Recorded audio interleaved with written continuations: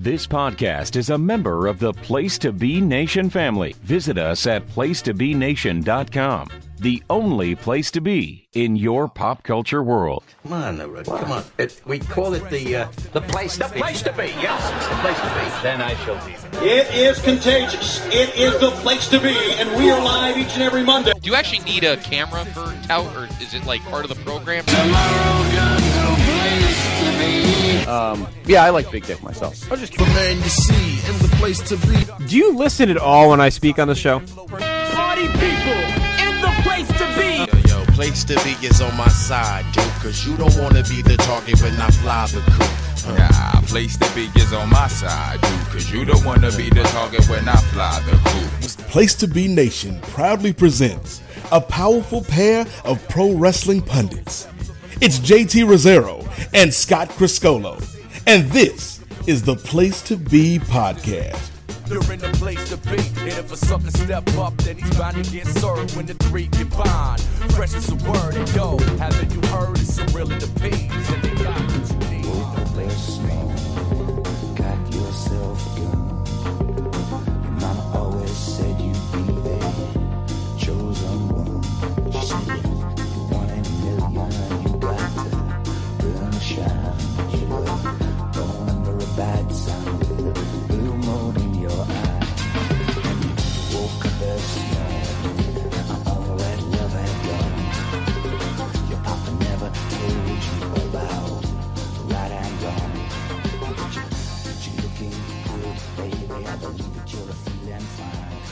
Place to Be Nation, welcome back to the one and only Place to Be Podcast. I'm your co-host, Justin Rosero, coming to you here from the PTB and studios.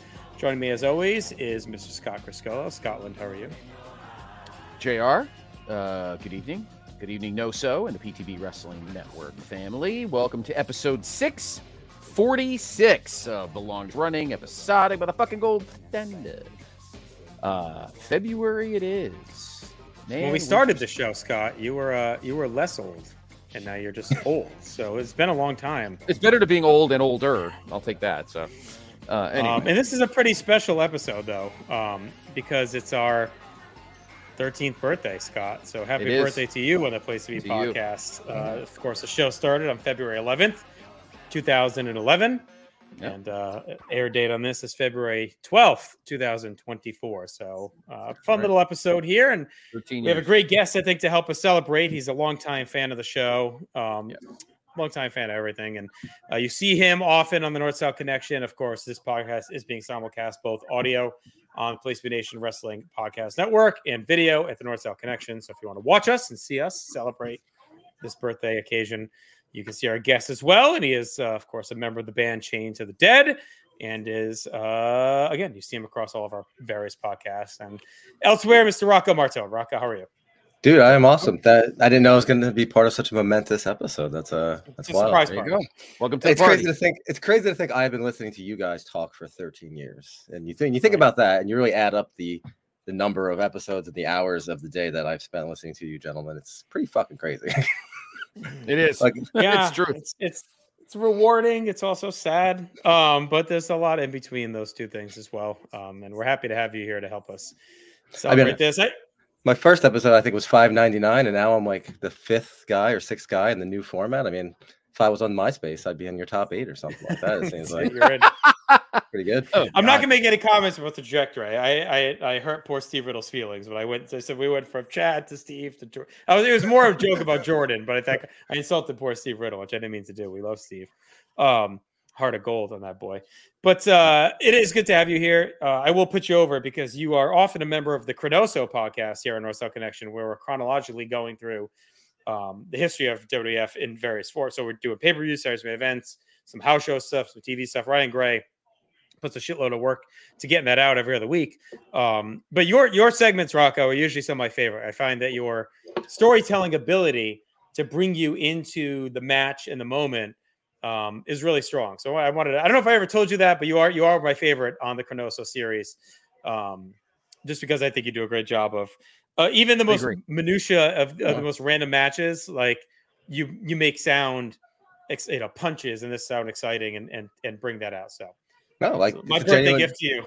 Oh, I really appreciate that. It's a genuine Yes. enthusiasm that you're hearing. Yeah. And also, sorry, Steve Riddle, because I think he's on that too. So you're.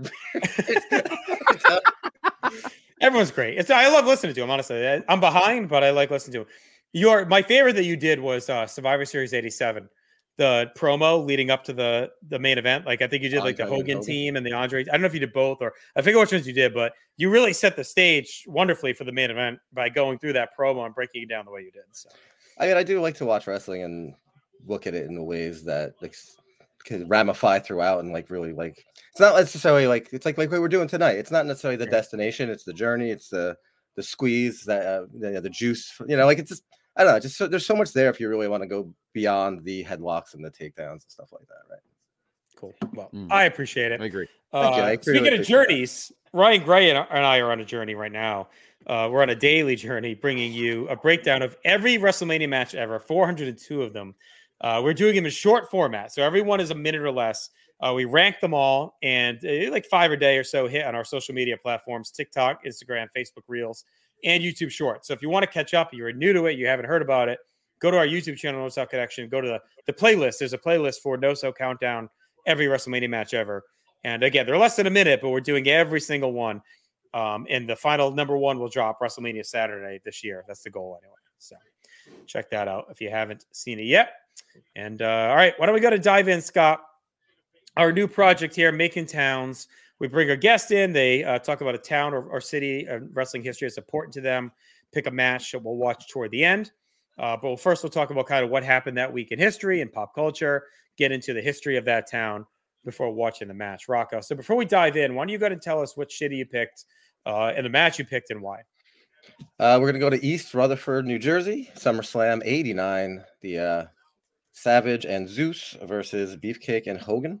I picked it just because it's when you said it, I kind of assumed everyone would kind of pick their hometown, and I guess not everyone does have a hometown venue. Like the Meadowlands was 5 minutes, 10 minutes from my house, literally. I could throw a rock and get there. I used to go there for the racetrack.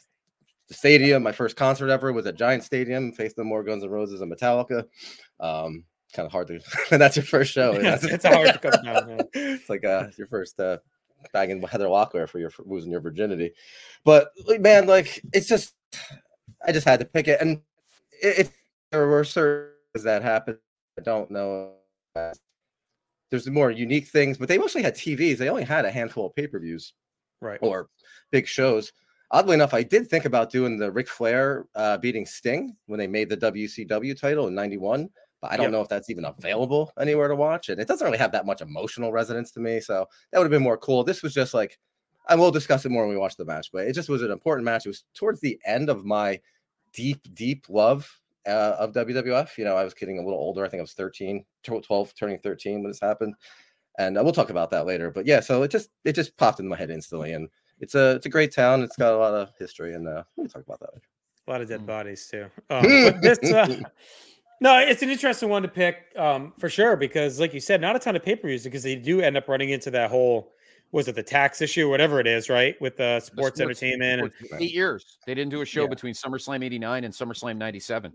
Right. I mean, it might be too many wrestling fans know the name Christine Todd Whitman. Like no one else probably know that, but it's such a wrestling thing, right? That like we know all these random people and terms and places that you would never know otherwise. Like no one outside of wrestling and maybe that area of New Jersey knows knows the name Christine Todd Whitman. Probably. Name one governor of any state other than the state you live in, and maybe a couple guys from New York. No one can do it. But for some reason, wrestling fans know that name. Who's the governor of Wyoming? But we all know Christine Todd Whitman, the governor of New Jersey in the late '90s.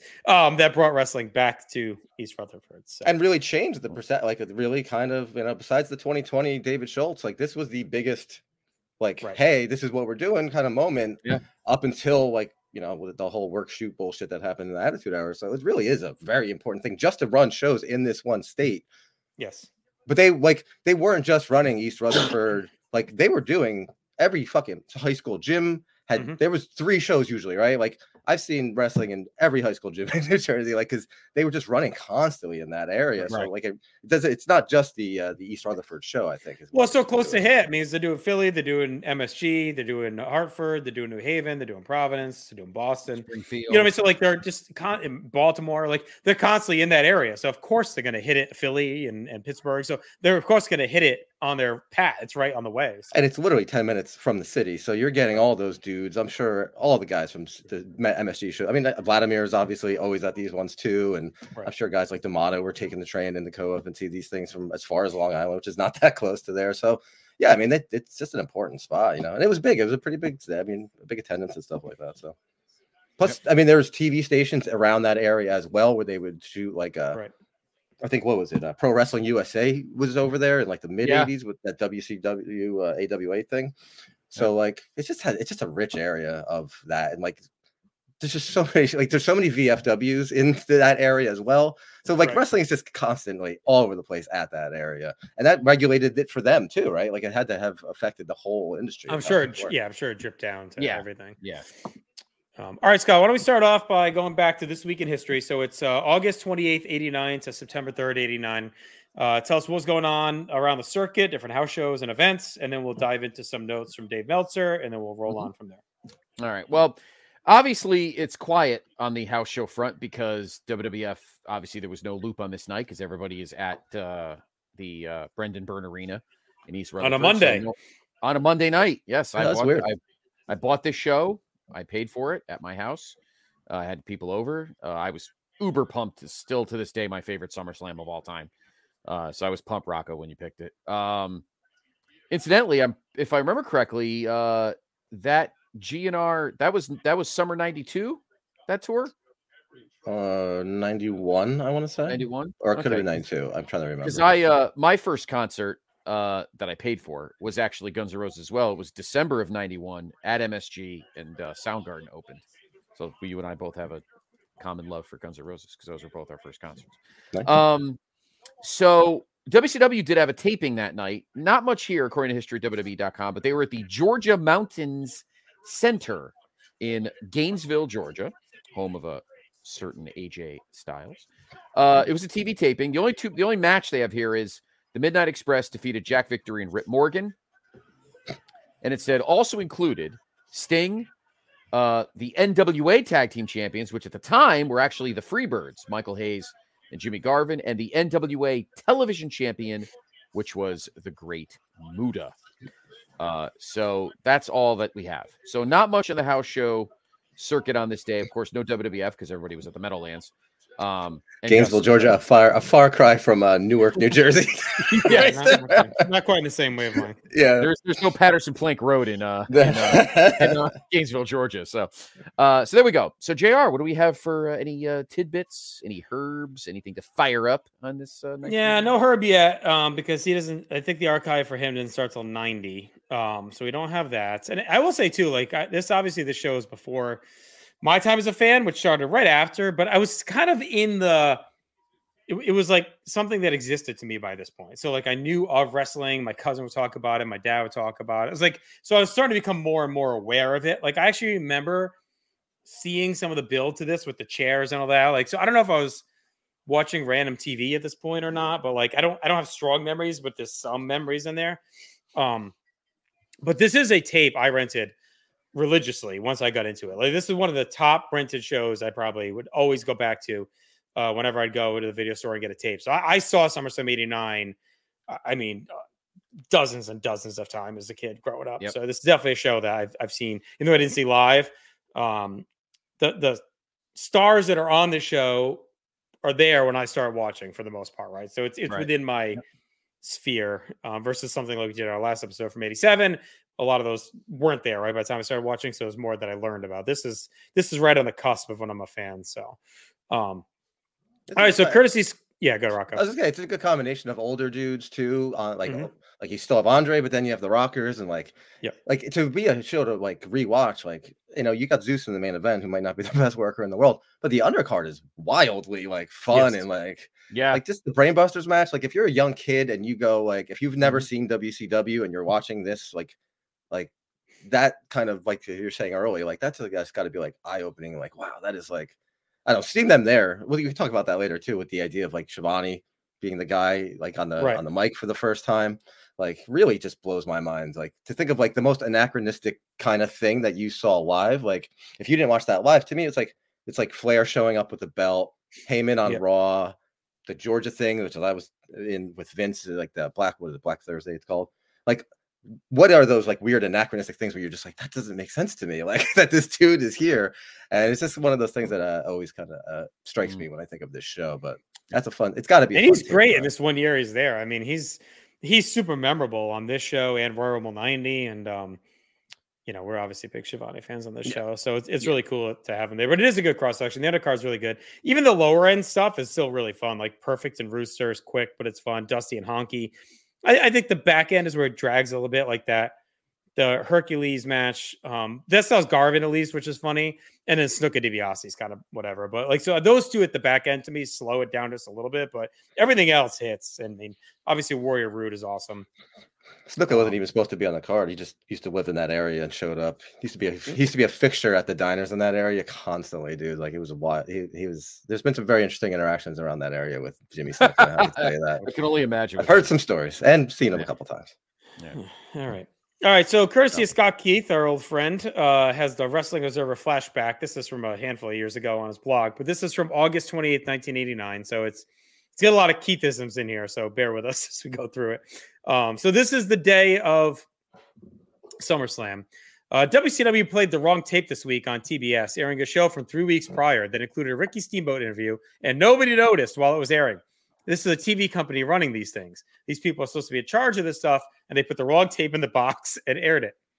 If that wasn't enough, they did tapings of the show that was supposed to air on August 19th and the show that was to air the week after on August 26th. Not only will 819 never see the light of day, they forgot to turn on the tape machine for the last 20 minutes of 826, which included a huge angle with Dick Slater teaming with Terry Funk to brand Ric Flair. So when Tony says the tape machines are rolling, he apparently is a big fat liar. This is actually the first show under the Flair regime of booking, so not a great start.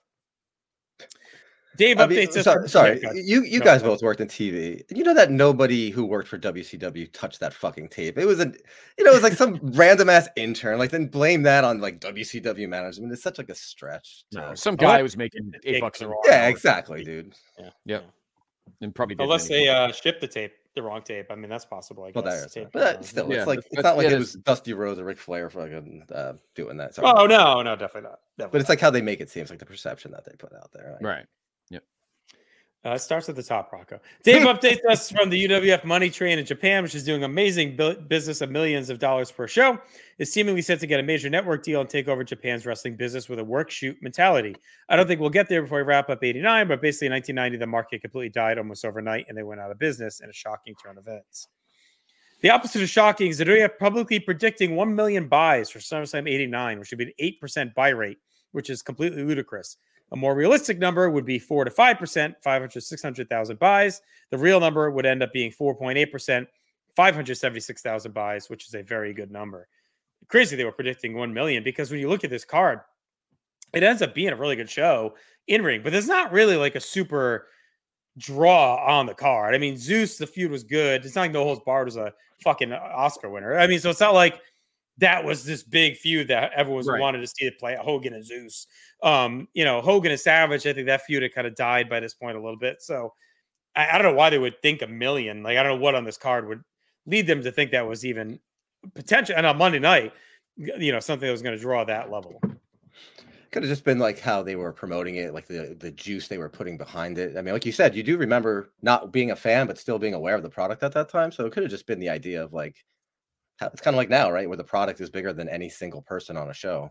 So it could have just been that kind of aspect. And the builds were really good too. I mean, obviously I'm a favorite of the Rude Warrior match. It's on my GWW top 100. I think I have it in the 30s. But again, I mean, 1 million buys for that. I don't know about that. No, I mean, no one knew it was gonna be that great. I mean, so it's a lot of this show is hindsight, right? Like nothing on this card besides maybe Hearts and Brainbusters going into the show screamed like classic. You know what I mean? Like even that 6 minute The Rockers ends up being great, but going in, you're thinking, okay, it'll be good. But I don't think anyone looked at this probably going in as like, oh, some big historical show. And we're really at the tail end of the peak years anyway. Like this is it. But 90, they start to bottom out.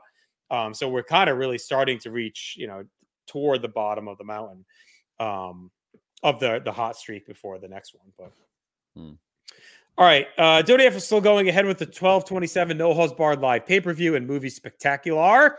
They obviously aren't announcing Hogan versus Zeus until after SummerSlam, but that being said, Starrcade is December 15th. 2 weeks after isn't quite close enough to properly fuck with the NWA, so Titan is aggressively bidding for the Rolling Stones pay-per-view from Trump Plaza on December 16th. I don't know if they end up getting their teeth into that promotion-wise, but I never remember hearing anything about it, so I'm guessing they get shut out. I didn't either, actually. Was that the Steel Wheels tour? That was a big deal, though, right? Because that was like their big comeback. Well, yeah, they did a tune-up concert here in Connecticut, Toad's Place. And they definitely played here as well, if I'm not mistaken, in the Meadowlands. Yeah. NWA announced the Bash pay-per-view did the highest ratings of any pay-per-view so far. Dave Notes is right out of the playbook for reporting these sorts of things. So the WWF, the actual number for those Poindexters hung up on these facts was 1.5% or 160,000 buys. So that tells you where these two companies are in conjunction to each other. Bash 89 is considered, the greatest WCW pay-per-view of all time, or at least a top three. You compare to SummerSlam 89, what is it, a third of the number or whatever? So it's like you're saying, this is a down on towards the not the nadir, but it's going down. Well, that was like WCW's. It's my favorite WCW year, 89. Creatively, so yes, yeah. Like a company totally. that has so much cool shit going on, and then drawing so little comparatively. It's pretty wild. Jake Roberts had his sentencing postponed a month. The WWF is confident that no time will come from it. He's already advertising him versus DiBiase in October. More legal trouble as Andre the Giant was arrested for allegedly roughing up a cameraman who filmed his match with Ultimate Warrior without permission, Jordan Duncan. It all comes back to that match for us in the show. I wouldn't want that committed to film either. The cameraman was actually given permission to film crowd reactions, but not the match. He claimed that Andre saw this and attacked him when his back was turned. Andre was charged with assault and criminal mischief. On a totally random note, the Ding Dongs, played by Richard Saratine and Greg Evans, have been working house shows in the opener for weeks now. I always thought they did the Clash in one TV taping and were gone forever, but I guess not. Dave attended a house show in Chicago, was amazed by Scott Steiner's moves, particularly a flying head scissors type move that Raul Mata used to do when he came to the territory. And of course, it ended up being the Frankensteiner. Big Van Vader got the IWGP title back from Ricky Choshu as Inoki continues to play hot potato. Dan Spivey quit his All Japan gig because the NWA was getting sick of booking around his schedule. Threatened to bring in John Nord to be Sid's new partner in the Skyscrapers.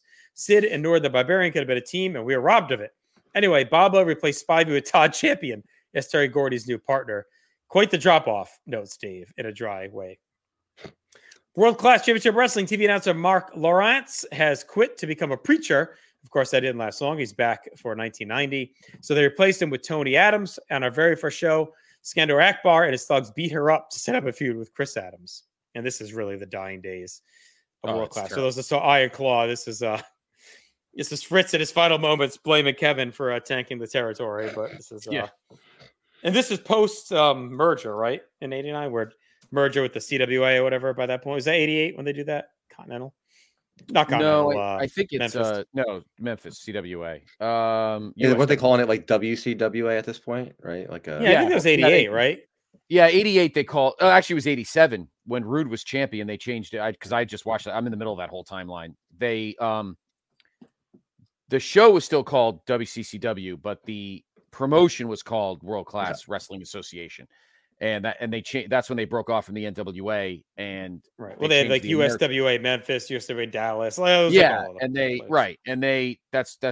they were getting, we were past the whole Lawler Carey shit. That was crap. This would have been Stone Cold was there with Justin's ECW boy, hanging out as tag partners. Rod Price, I think this would have been right around that era. Right? Probably, yeah. And his jams shorts tights. But yeah, at this point, I think 90 is when they lock the door to the fucking piss hole sportatorium. But 89 is it's not. It's not on Peacock. I think Peacock, the World Class stops at the end of October 88, so I won't be watching it after that. But pretty much by 89, it's garbage. I don't know what the Iron Claw movie made me laugh because it's like First of all, Fritz initiated it with Jerry, not Kevin. Yeah. So that's a little bullshit. dramatic storytelling there. No, exactly. And secondly, it's like it was a piece of crap. I mean, I'm watching it in 88, and it's pretty much Fritz von Erich. The coolest thing in 88 World Class is the Samoan SWAT team. That's the best. Yeah, but in their minds, it's like any promoter. Stu and Bruce were the same way. Like in their eyes, they're only one hot angle from being back on top, right? It's exactly. A gambler's mentality with wrestling promoters, right? Like the next hand is the hot one. So for them, things may be down, but you're one Freebirds Von Erich's angle away from heating back up, right? That's the mentality. It never happened. It never happened. When you had Eric Embry as your light heavyweight champion, he was like 245 pounds. It's just not Rod Price, though. Yeah, it's a shame because World Class was so cool and like such a fun. In its prime, it totally was. Rocco, I agree with you 100%. But this 88, not good. Not good. No, they hit the 86. It's kind of the end. 86 or 86 because 87 is when Lance is there. They do the fake Fritz heart attack in Christmas of 87. That's when it goes down. That's when it was in the shitter at that point. I couldn't believe they didn't touch on that in the movie because like they already buried Fritz enough. But I mean, that's honestly one of the worst things he did was the faking the heart attack and totally. That. They don't even get into that. No, so not really. Yeah, both documentaries I've seen have mentioned that as just kind of like the WWE and the non-WWE when they both talk about the heart attack and Lance. Lance. MJF. MJ Lance. That's rude. Yeah. Down in Memphis, cult favorite Freddie has been teaming up with someone under the Jason mask and feuding with the Zombie and the Undertaker. The feud apparently works so well that manager Roddy Gossett is now bringing the team of Frankenstein and the Wolfman to challenge. That's Freddie and Jason for keeping track. Dave never wants Jerry Lawler to ever call WWF Product Circus again after booking this nonsense. Dave recaps the rest of Memphis, including Roddy Gossett in charge. It's just a Vince Russo-style madness. Stuff like Master of Pain, a midget called the Little Road Warrior, wrestling jobbers, Dirty White Boy, wrestling Jeff Jarrett in a hair versus hair match where White Boy has to shave his armpits because he's already bald. Just insanity. Was it Master of Pain, the Undertaker? Well, it's funny he mentioned the Undertaker, so it must be because maybe he said the Undertaker here. I don't think there was Zombie and Undertaker. I'm pretty sure. Well, ECW. I think you're right, Rocco. I think that's when like Dutch Mantel is doing the yellow dog thing, and he's got like a hood on, and he sends them out of the territory. If I'm not mistaken. Yeah, Keith says the Undertaker here, but I don't think that's the case. No, because it's obviously it's really funny how WWF really has done a really good job of like just whitewashing his past of like he was so around up until when did he debut in WWF? 90 November of 90. But he was So, Texas Red. He was Mean Mark. You talk about Taker, right? Yeah, like he had Mean so Mark much Dallas and Texas Red. Not just like some random dude who came out. Like he was a major part of a lot of he was stuff. in World Class. Yeah, he wrestled in World Class actually. He did a lot between 87 and like early 90. So I always think it's funny that Pringle was Stone Cold's manager in World Class too. I think that's an interesting it's pretty awesome. Conflagration of stuff. Yeah. All right. Stampede Wrestling is negotiating with ESPN. That did not happen, of course. AWA tag titles are vacant after the team of Ken Patera and the Baron defended against the Destruction Crew, ended in a schmaz. Destruction Crew will end up with the titles, which leads one to wonder why they didn't just, there's no point trying to figure out Vern Gagne at this point. Owen Hart was injured by Larry Cameron to send him on his way to Japan. So the feud over the North American title when Owen gets back. Stampede's one last gasp at a main event draw. Kerry Brown did indeed show up long enough to drop the tag titles to Samurai Warriors. So we're only one tag champ away from the end of the promotion. Let's see. For those wondering what Al Snow was doing in 1989, he's working for WWA in Toledo in a pretty boy tag team called the Sensationals. So there you go. Botswana Beast did a tryout for NWA on his real name, Benjamin Franklin Peacock. If that's your real name, why you change it to Botswana Beast? Benjamin Peacock. That is a great name. He should bring him back for Peacock. I was gonna say that should be the Wildcat Willie of the Peacock streaming BFP service. Baby.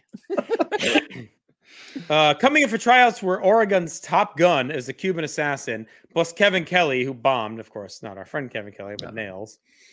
Tom Zenk and the awesome duo of the Highway State Patrol. Paul Heyman has basically been fired from his managerial contract.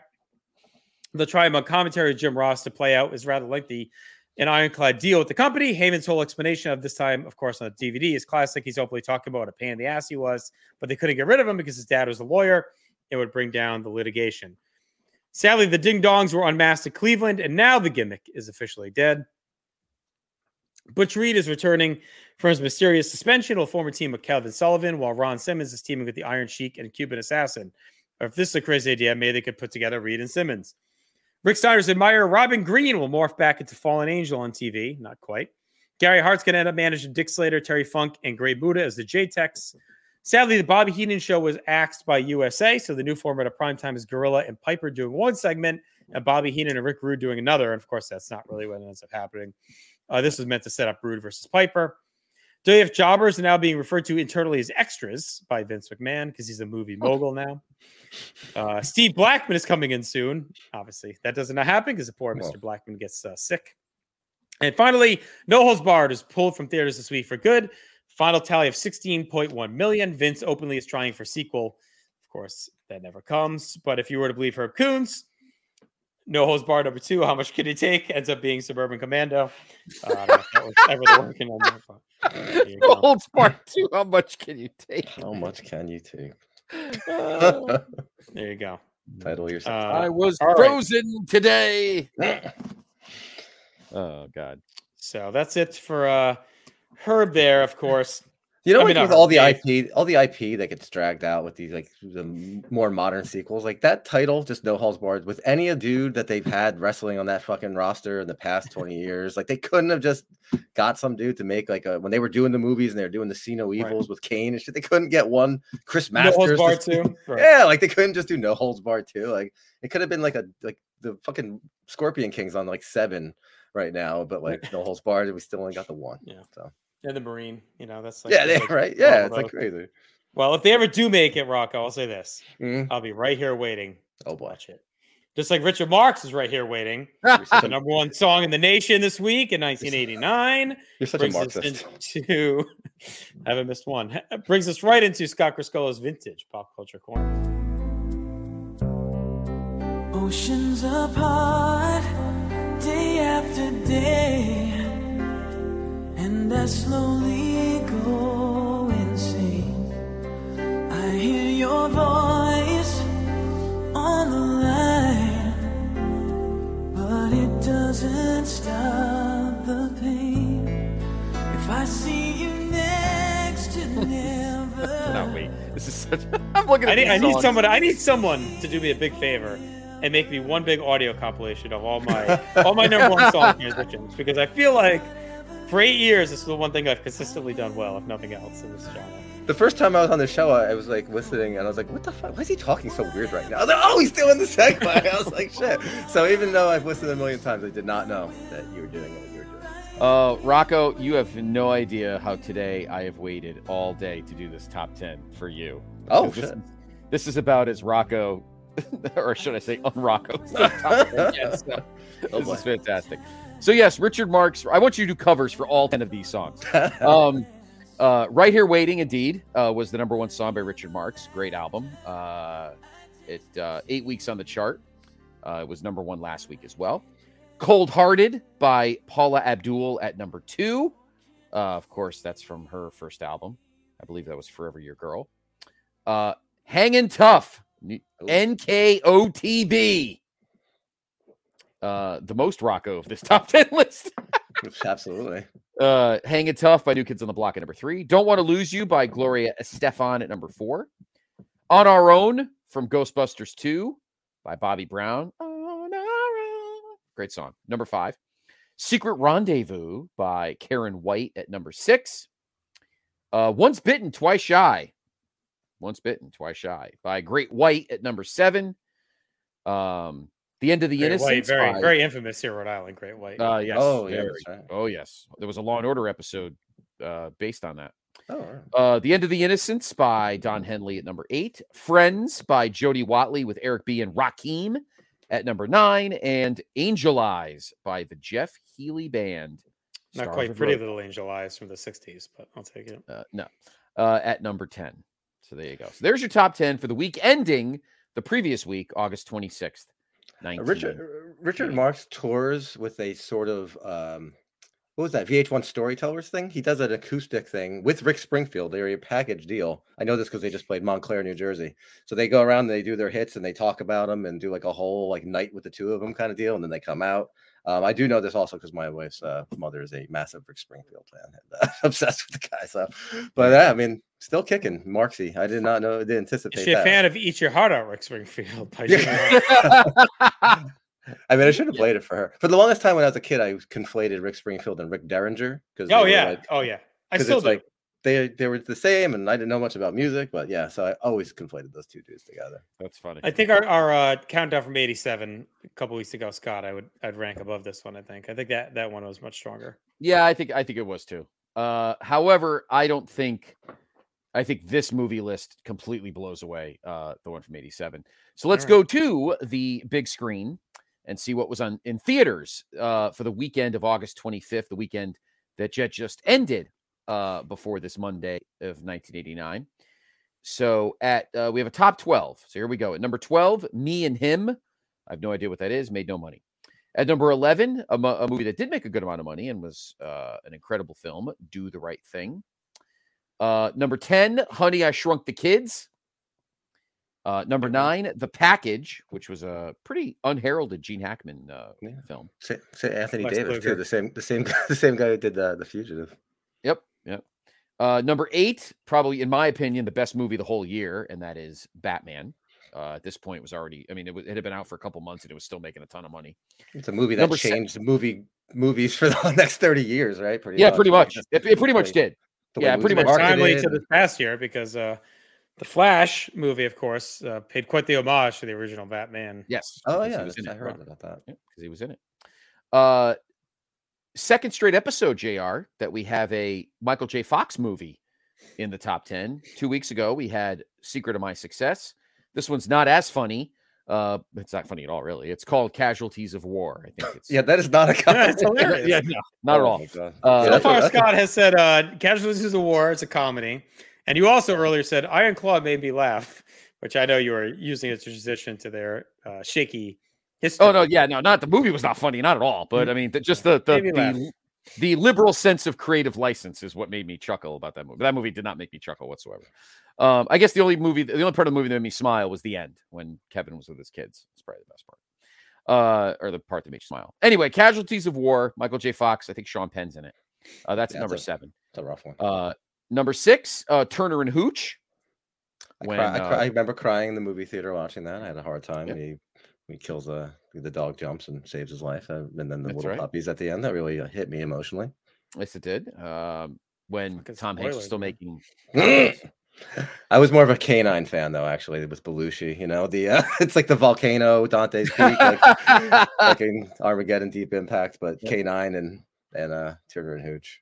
That's right. At pretty solid top 5 here. At number 5, Lethal Weapon 2. So we've had a pair of good sequels, JR, because 2 weeks ago, in '87, we had Beverly Hills Cop 2, and now here we are with Lethal Weapon 2. Number 4, When Harry Met Sally. Great movie, and I have sat at that table at Katz's Deli. That tells me whoever you're with didn't have the same reaction. Well, I sat in the. Oh, totally. She had what she was having. Anyway, number 3. You were more the Linda McMahon than the. I think that Christy Hemme. I'm pretty sure that the woman in the booth next to them inspired Chad Campbell's entire sexual history after that. So. She was going right on the. That's Linda. Remember they did the remakes for WrestleMania 20 or whatever it was. Chad saw that and he went, "Fuck Meg Ryan." That's. I'm going on the Disney Wish with her. At number 3, The Abyss, great horror movie, starting Jim Cameron's obsession with the sea. Yes, exactly. Yep, totally. Never give up on it. Never give up on that. Number 2, Parenthood, and the number 1 movie of the weekend, Uncle Buck. The scene of him flipping the pancake with the shovel was in the trailer, and a scene that I just thought was the most incredible thing as a kid. I was just like, that's the best thing I've ever seen in my entire life. Yeah, and then the scene where he gets hit in the head with the door, he looks like Adam Murray getting up.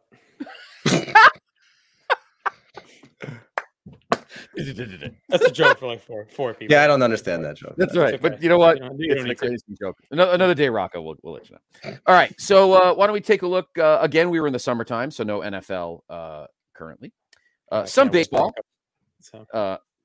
Some baseball on this date. I can't make Rocco the SD Jones of this podcast. Job into the football picks. Job to the football. He'll do the double. Oh, no, they don't do the single. I do have a massive divot in my back, just like SD Jones, though, too. Did you one gun or two guns? So depends who wins, who loses. It's a pimple that's been there for like 40 years, and it's never gone away. And every girlfriend I've ever had has popped it, and it's never happened. It just keeps coming back. It's small, but if you know it'll look, it's there. You need a slicer. You need a juice. You need a gig. Speaking of football, for where we are in New Jersey, LT's restaurant was open at the time of this SummerSlam, if I am not mistaken. Yes, it was. My brother went. Yeah, my sister's boyfriend at the time, his dad was LT's agent, not his sports agent, but his like personal appearances agent.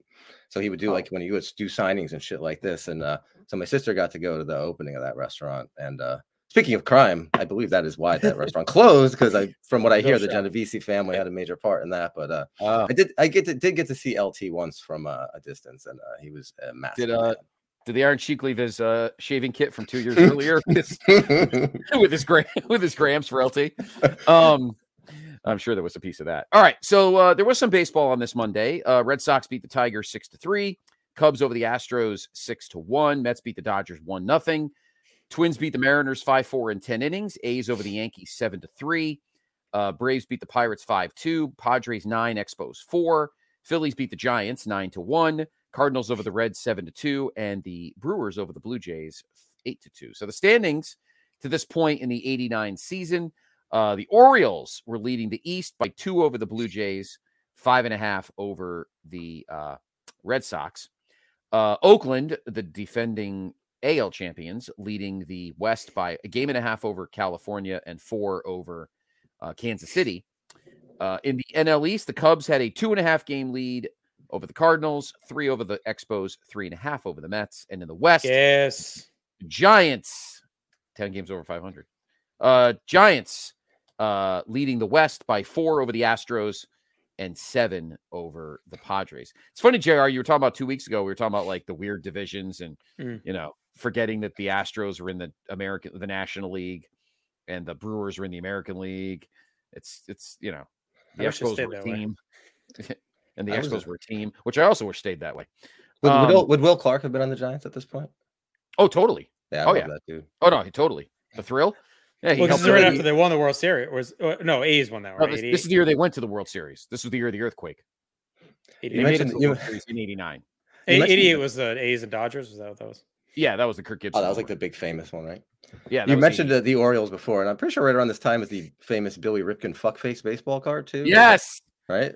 I had that card. Yes. Oh, damn it. That card was worth $1 million for 2 weeks, and then it went back down to nothing. Well, what happened? It's funny if you, I know, right? What's funny if you look now, I looked it up the other day. There were 3 cards made.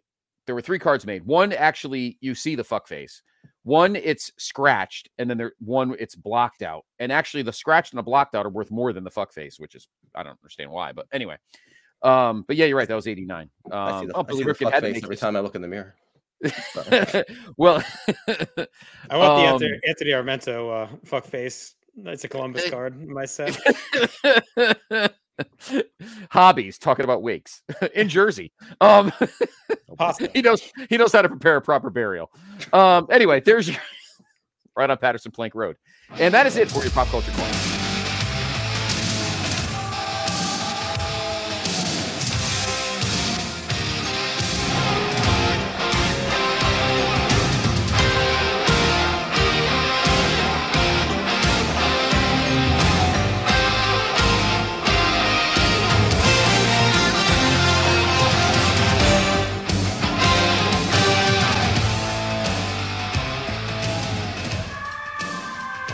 All right, why don't we head now to East Rutherford? Let's talk a little bit about the town itself as a wrestling hub, and then we will get into the match itself. So East Rutherford, of course, we're talking SummerSlam 89, August 28th.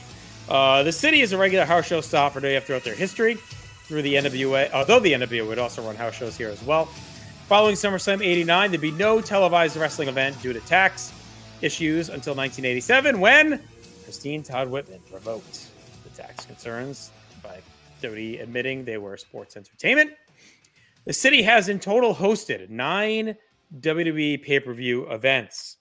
You guys want to attempt to name them? We know one, SummerSlam 89. We know 2, SummerSlam 97. We talked about them, so there's 2. You guys take a shot at the remaining 7. I do know Extreme Rules 14 is one of them. Okay, I was that's there. one, and that's the that's one. DB versus Kane. Which is there's 2 very obvious ones. What the fuck? You were at both of them, Scott. East Rutherford. You were at 2 big shows in the last decade. I'm talking about this building, not. Okay. East Rutherford. We're talking about the city. I was thinking. Yes, I was thinking of the venue. Yes, WrestleMania 29, WrestleMania 35. Yep. Okay. I was at 29. I was not at 35. No Way Out 2012. Actually, 4 more. Yep. No Way Out. So that was 3 more. Armento was at that. He got me a T-shirt. I was at 2014. I know that there was one where what's his face fell through the limo. I was not there, but my friend was there and told me he saw the kid step on it first. Whatever one that was. Was that Bradshaw? No Mercy 04? Yeah. Is that what that is? No Mercy 04. My buddy was there and he told me he saw the kid some dude walked on it first. Remember? Isn't that like the story? Like some dude was walking on it and broke it. I think so. Yeah. Because it was I don't know. The day after the RSC movie. I'm trying to think. 98, 99. I'll just give it to you. This will be all night. SummerSlam 2007 was there. And then one of the best shows that was probably there, other than the 2 SummerSlams, King of the Ring 2001. Of course. Oh, yeah. The triple threat. Shane went through the glass. Mm-hmm. Yeah. The city also hosted a Saturday Night event 2 times after the tax issue was lifted. Would also be hosted numerous TV shows. On April 22nd, Brutus Beefcake was on the Brother Love show, continuously called Sherry Scary, until Savage attacked him and cut his hair. On Sunday's main event, Slick would bring out Zeus as a surprise before Hulk Hogan's cage match with the Big Boss Man. Zeus attacked Hogan before the match. No Holds Barred, the movie, released on June 2nd. And then on June 28th, Randy Savage took Zeus under his wing due to their mutual hatred of Hulk Hogan on Wrestling Challenge. On July 8th, Superstars Savage and Zeus challenged Hogan and Beefcake to a match at SummerSlam. A week later, Hogan and Beefcake accepted. At the following Saturday's main event, Beefcake defeated Savage by disqualification. Zeus got involved, and Hogan made the save, with Zeus no-selling the chair shots. And, of course, they would spend the next month hyping on TV with promos. Those notes, of course, courtesy of our good friend, Mr. Steve Riddle. Your segue skills were not as good there because I was like, all that shit happened in East Rutherford. Like that, they did this whole feud in East Rutherford, New Jersey. I like to keep it guessing. I mean, East Rutherford, real quick, for Sopranos fans, the racetrack was where Newark Airport in the season finale where Olivia gets arrested. They use the racetrack there because there's the racetrack is right next door. That's so right. They use that instead of that. But yeah, what was another East Rutherford thing I wanted to mention? Jim Powers lives there currently. My friend just did his cable. All right. Really? That's awesome. My friend's a cable guy. He says let Marty sleep now. He may go stalk him. Oh, all right. If he gives me enough cash, I'll let him know. And Dick Vitale, I know, coached there. And I know he grew up in Jersey, but he coached there because when I wrestled there one time, there was pictures of him everywhere. And it was like Dick Vitale, like this is like the 70s or the fucking 60s. Right. But, and Steve Macklin, Impact Star, grew up in Rutherford, New Jersey, because he was my ex-girlfriend's boyfriend's best friend growing up. And I would see him all the time when he would come back from the military. So, and like I said, GCW essentially started in that area. Carlstadt, I think, was the first GCW shows when they're called Jersey Championship Wrestling. Yep. And, so just a little more Rutherfordian information for you right there. Yeah, it's a big hub. I mean, it's been a wrestling hub for decades. It's all right. Let's talk more about it while we watch, as we got a little bit of a lengthy watch here. So we got SummerSlam 89 queued up on Peacock. We're at 2:15 even. Kind of got the 4 principals and Sherry in the ring to get going. You guys queued up? Mm-hmm. Yep. All right. Let's count us down in 3, 2, 1, play. So obviously this continued the trend, 2-year trend now, of having a big main event tag match at SummerSlam. The year before was Mega Bucks and Mega Powers. You guys were watching at this time. I was not. Did this feel as big to you as that one? Did it feel like it was like, another big SummerSlam main event? Or did it feel like to try to recreate the wheel a bit? Like, how did that hit with you guys, this feud versus that feud? I gotta be honest. I felt this feud was bigger. I believe it or not. I think that Saturday night's main event, the one. This one felt bigger than the Mega Bucks. I do because, and I hate to say this, I think because of the Mega Powers and of Savage, and I think it goes back to that Saturday night's main event at the end of May when Zeus, the move me, and then Hogan gets beat down, and then that Saturday night's main event, and this is all Jesse. When Hogan hits him with the chair, and Jesse goes, Zeus is smiling at him. What little things Zeus did, at least did well in that stretch, I think really pumped this thing up to insane levels. I feel like because Hogan wasn't there for all of the summer of '88, because he obviously was doing this movie. Savage did a lot of the yeoman's work on camera. I feel like I've been rewatching '88 as a year, and he didn't come back till early July, so mid-July. So I feel like he was more here. Obviously, he was champion. My personal opinion is I think it's because they made Zeus just such a menacing presence that it really built it up to like a crazy level. So I mean, all the stuff they did really sell it. I mean, I definitely was falling out, I guess. Not falling out, but I was getting into sports more and music and movies and stuff like that around this time. So the idea of him being the character Zeus kind of just angered me a little bit as a kid. I think it was one of those first times where I was really becoming aware of other pop culture and stuff like that. And I don't know, something about it when they were doing that, like it just really. Well, it's weird that he's Zeus and Hogan's not Rip. Why wasn't he just Hogan in the movie? Exactly. And it's like it could have been solved in a way of saying because I knew who he was. I had seen him on Webster. I'd seen him on First and 10. I'd seen him in Armed and Dangerous. It wasn't like he was someone that no one had ever seen before. I mean, he's a pretty noticeable dude if you see him in the movie. Right. So all they had to do was just be he's a guy who's delusional, who thinks he's this character, and that would have just made it so much better. But it's like Last Action Hero shit. And it really fucking he just came out of the movie. So it was just really weird to me at that time. And it did seem important, but it just seemed like a thing where I was really starting to think about stuff a little more. And I think that caused Did Savage still feel like a threat to Hogan to you at this point too? I mean, he always did, but it did make it seem like he's so far removed from the main event and just dealing with Hogan now. It does seem and he's kind of he lost his chick. He's hanging out with Sherry, who's cool, but yeah, I mean, it does. There is a little bit of a downgrade. He needed muscle.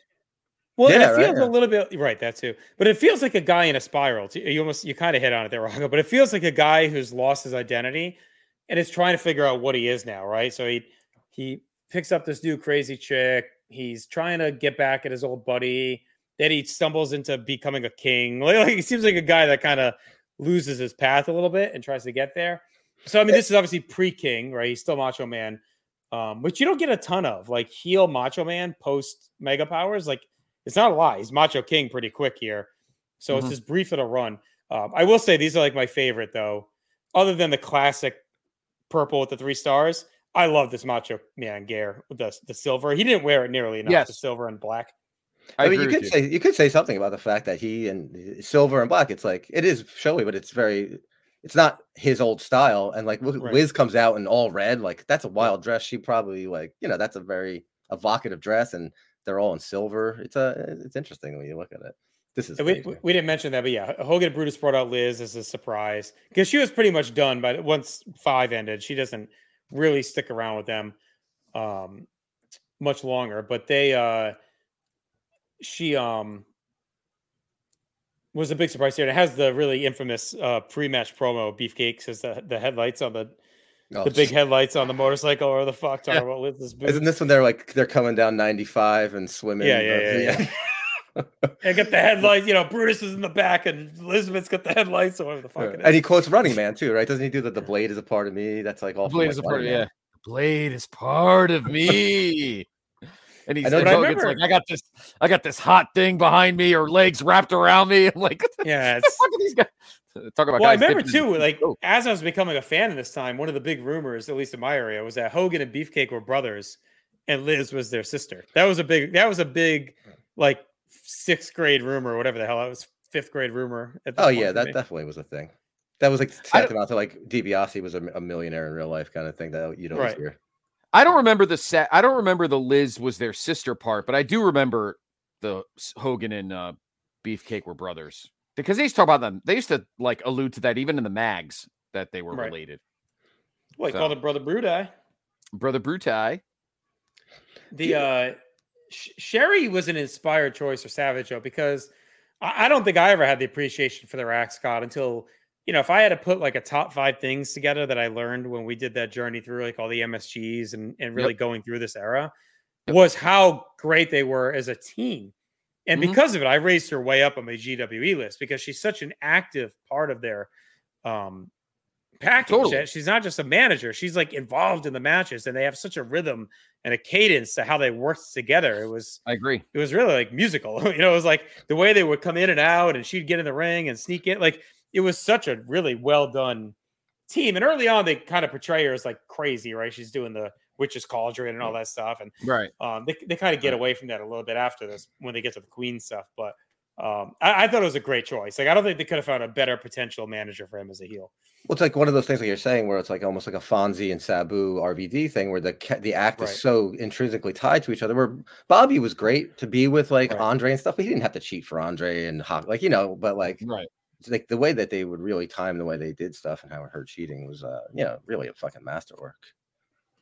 Yeah, it was brilliant. I remember fighting with Aaron when we did our list on No Holds Barred about why I think I had her like in the 60s or 50s. I'm like, if you watch that, she's such a wonderful performer in that, and he's a main event guy, and she's part of that act. You know, like she's just as big a part of his story as Liz is, because without her at 7, the Liz thing would have resonated. But that's a big part of it, is like this woman who, it's like your buddy, right? He had this great girlfriend, they break up, and he kind of finds this other girl or slipping around girl finds a guy, right? That's like toxic for them.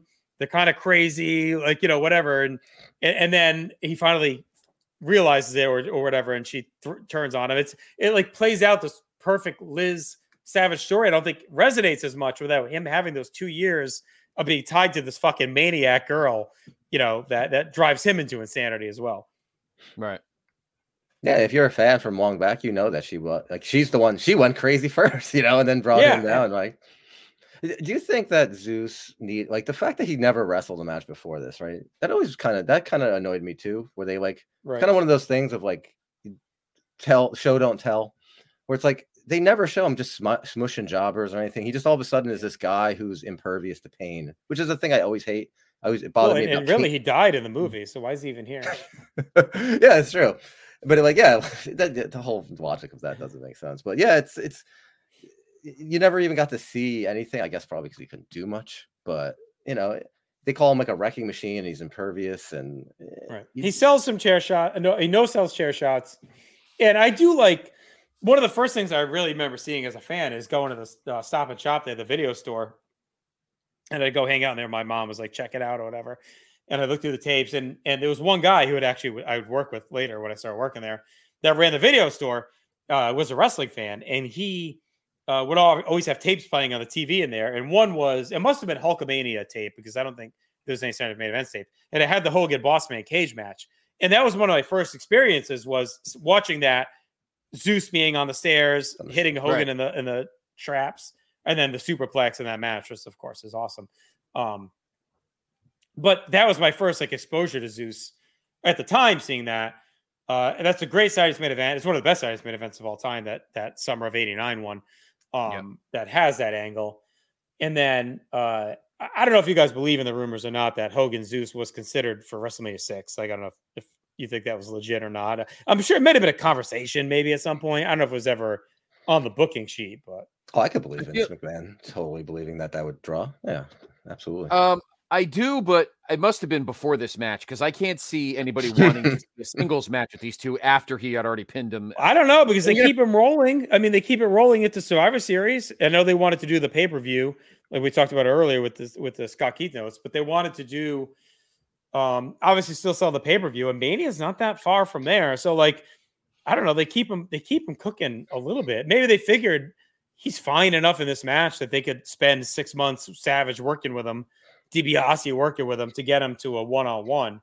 And he might not have been willing to do that either. He was a working actor too. Like he might not have been willing to just go train in a fucking gym with like Savage or somebody to get to the point where he could actually have a singles match. Because I could not. That would be one. What a bomb that would have been. I mean, WrestleMania 6, one of the greatest main events in company history with Hogan Warrior. Imagine if you get Hogan Zeus instead. I mean, that was level of crap. But I mean, could you imagine if they still need? I mean, you could probably get away with a Hogan Zeus singles match for maybe 5-6 minutes, but imagine them trying to do.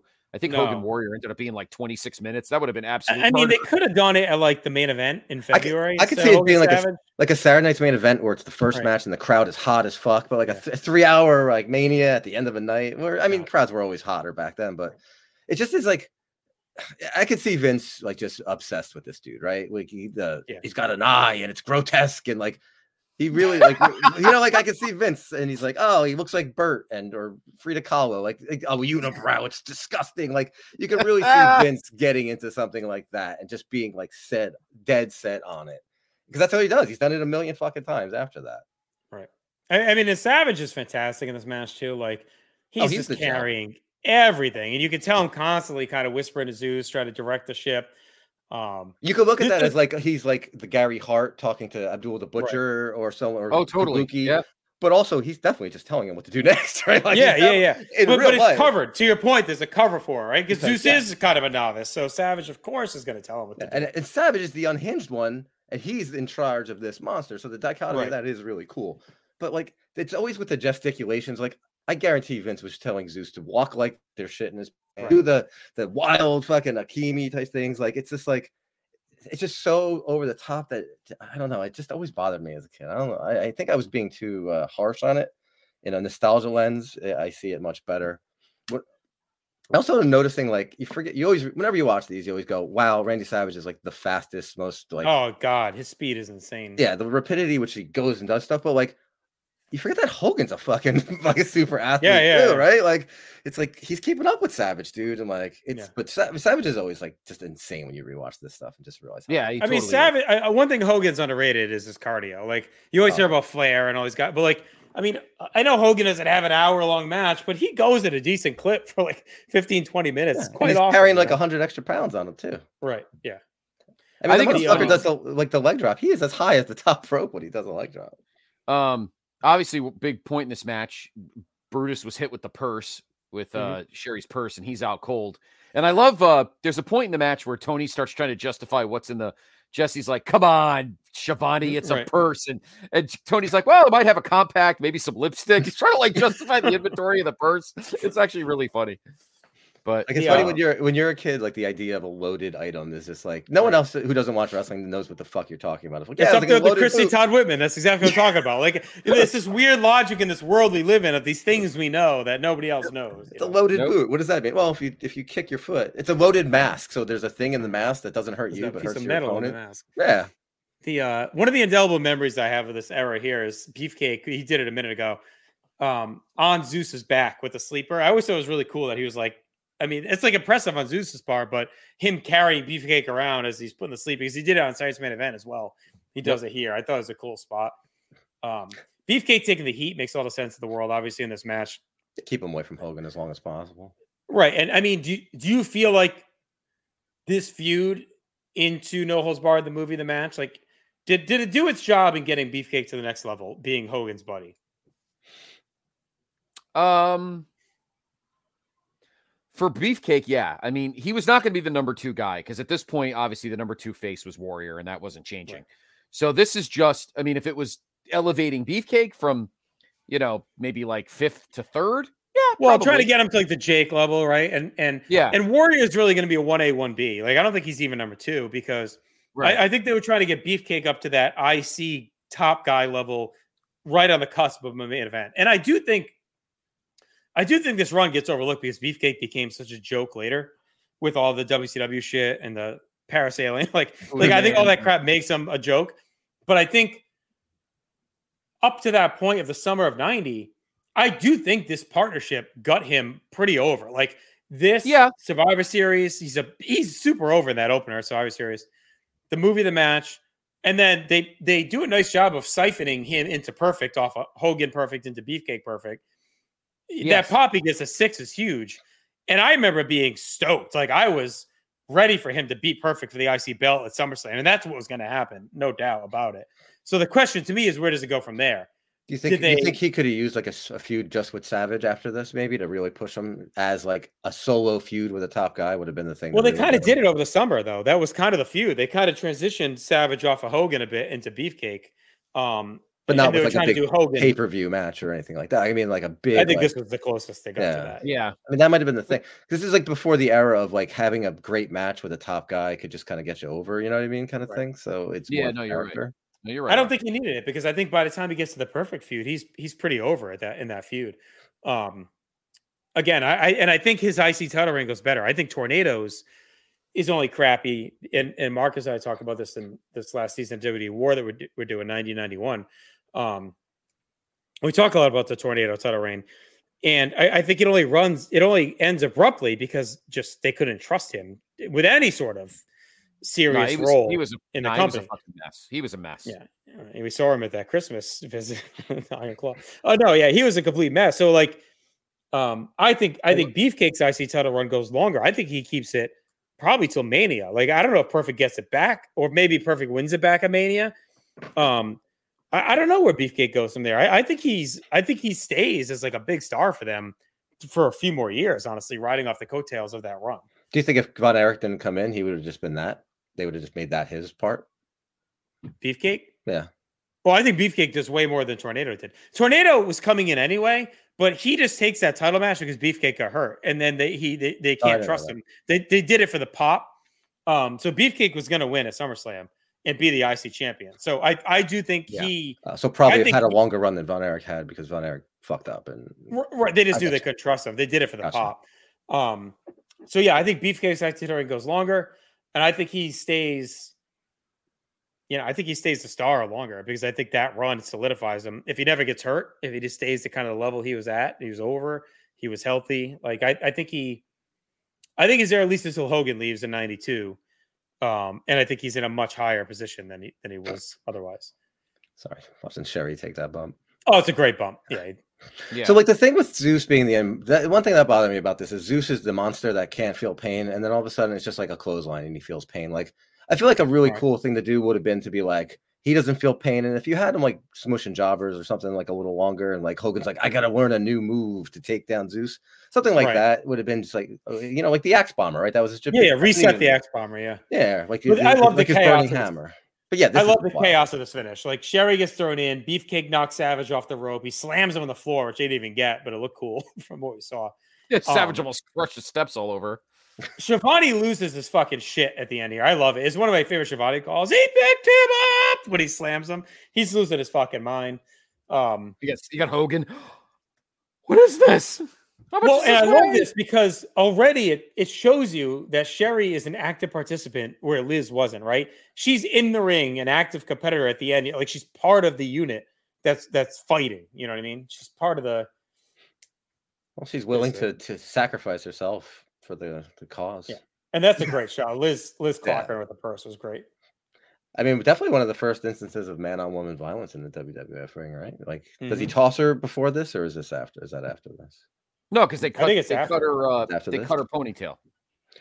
No, I mean, like, I mean, chronologically. So that's pretty wild to think of giving her the old atomic drop. But you got to stab him with. But also, you have to understand too is she was a wrestler. Yeah. So it's not like Elizabeth getting but still, they were doing a lot of man-woman stuff. And here we go. No. Of course, she's got the hair extension, but like 5 years later when Francine's getting super off the top. Pitbull. Right, yes. Yeah. And a good payoff here with them cutting her hair. And I mean, it's a great main event. Yeah. It's a little mean-spirited to have two muscular dudes cutting a chick's hair off, but I mean, she did fuck around, and she found out. So here's my question though. Now, if Vince really felt like he wanted Hogan Zeus at WrestleMania 6, you could still have Zeus get hit with the purse, but why don't you have Savage eat the pin? Like, I mean, Hogan already kicked out of his fucking elbow and made him look like a right. But you're right. Match, if you're trying to protect Zeus to be the guy that Hogan faces at WrestleMania, why would you have him? Yeah, but it's a tag. I think they could say, they hit him with the purse, and the just makes you forget instantly, right? a super. Like, do any people in this crowd remember that Zeus just got pinned? It's like what we just saw was wild, you know. I mean, I think your thought process is right, Scott. I just think they had to, like, this match was sold on Hogan Zeus, so I think they had to pay it off in some way. Yeah, no, I understand. I get it. But I think they can explain it with the purse. It was chaotic. And then he gets a shot without Beefcake in the purse and all that. Do you think that's the only joke is Hogan putting Sherry's hair on his head? Yeah, is that like the only time he's ever acknowledged his baldness? Is like that one moment of levity, right? Like until he wears the helmet. Kurt Angle in 2002. Like you always hear that's like his thing, but then it's like that was a pretty funny thing he did. A little self-effacing Hulkster moment right there. Yeah, I think Justin, what you're saying about the Beefcake thing is like, I think maybe it was the barber aspect of it really hindered his believability to me as a kid at this point, where it's like it's such a dumb thing that he should have stopped doing it. It's good for this angle here, but like he does not need to be coming to see. When I came in though as a fan, it was off of the heels of this. It's him cutting Genius's hair was a big thing. Like, so to me, it wasn't, he was so established. I didn't see him transition from heel and then start becoming a barber. Like, to me, that was just like a gimmick. It was almost like a mob name, right? Like Frankie the Barber, right? It was like kind of Brutus the Barber, you know. So it was like when I started watching, to me, it was so established that it didn't feel like a silly thing to me for whatever reason. And he was also my favorite guy, like right away. So he was like my first favorite dude. So.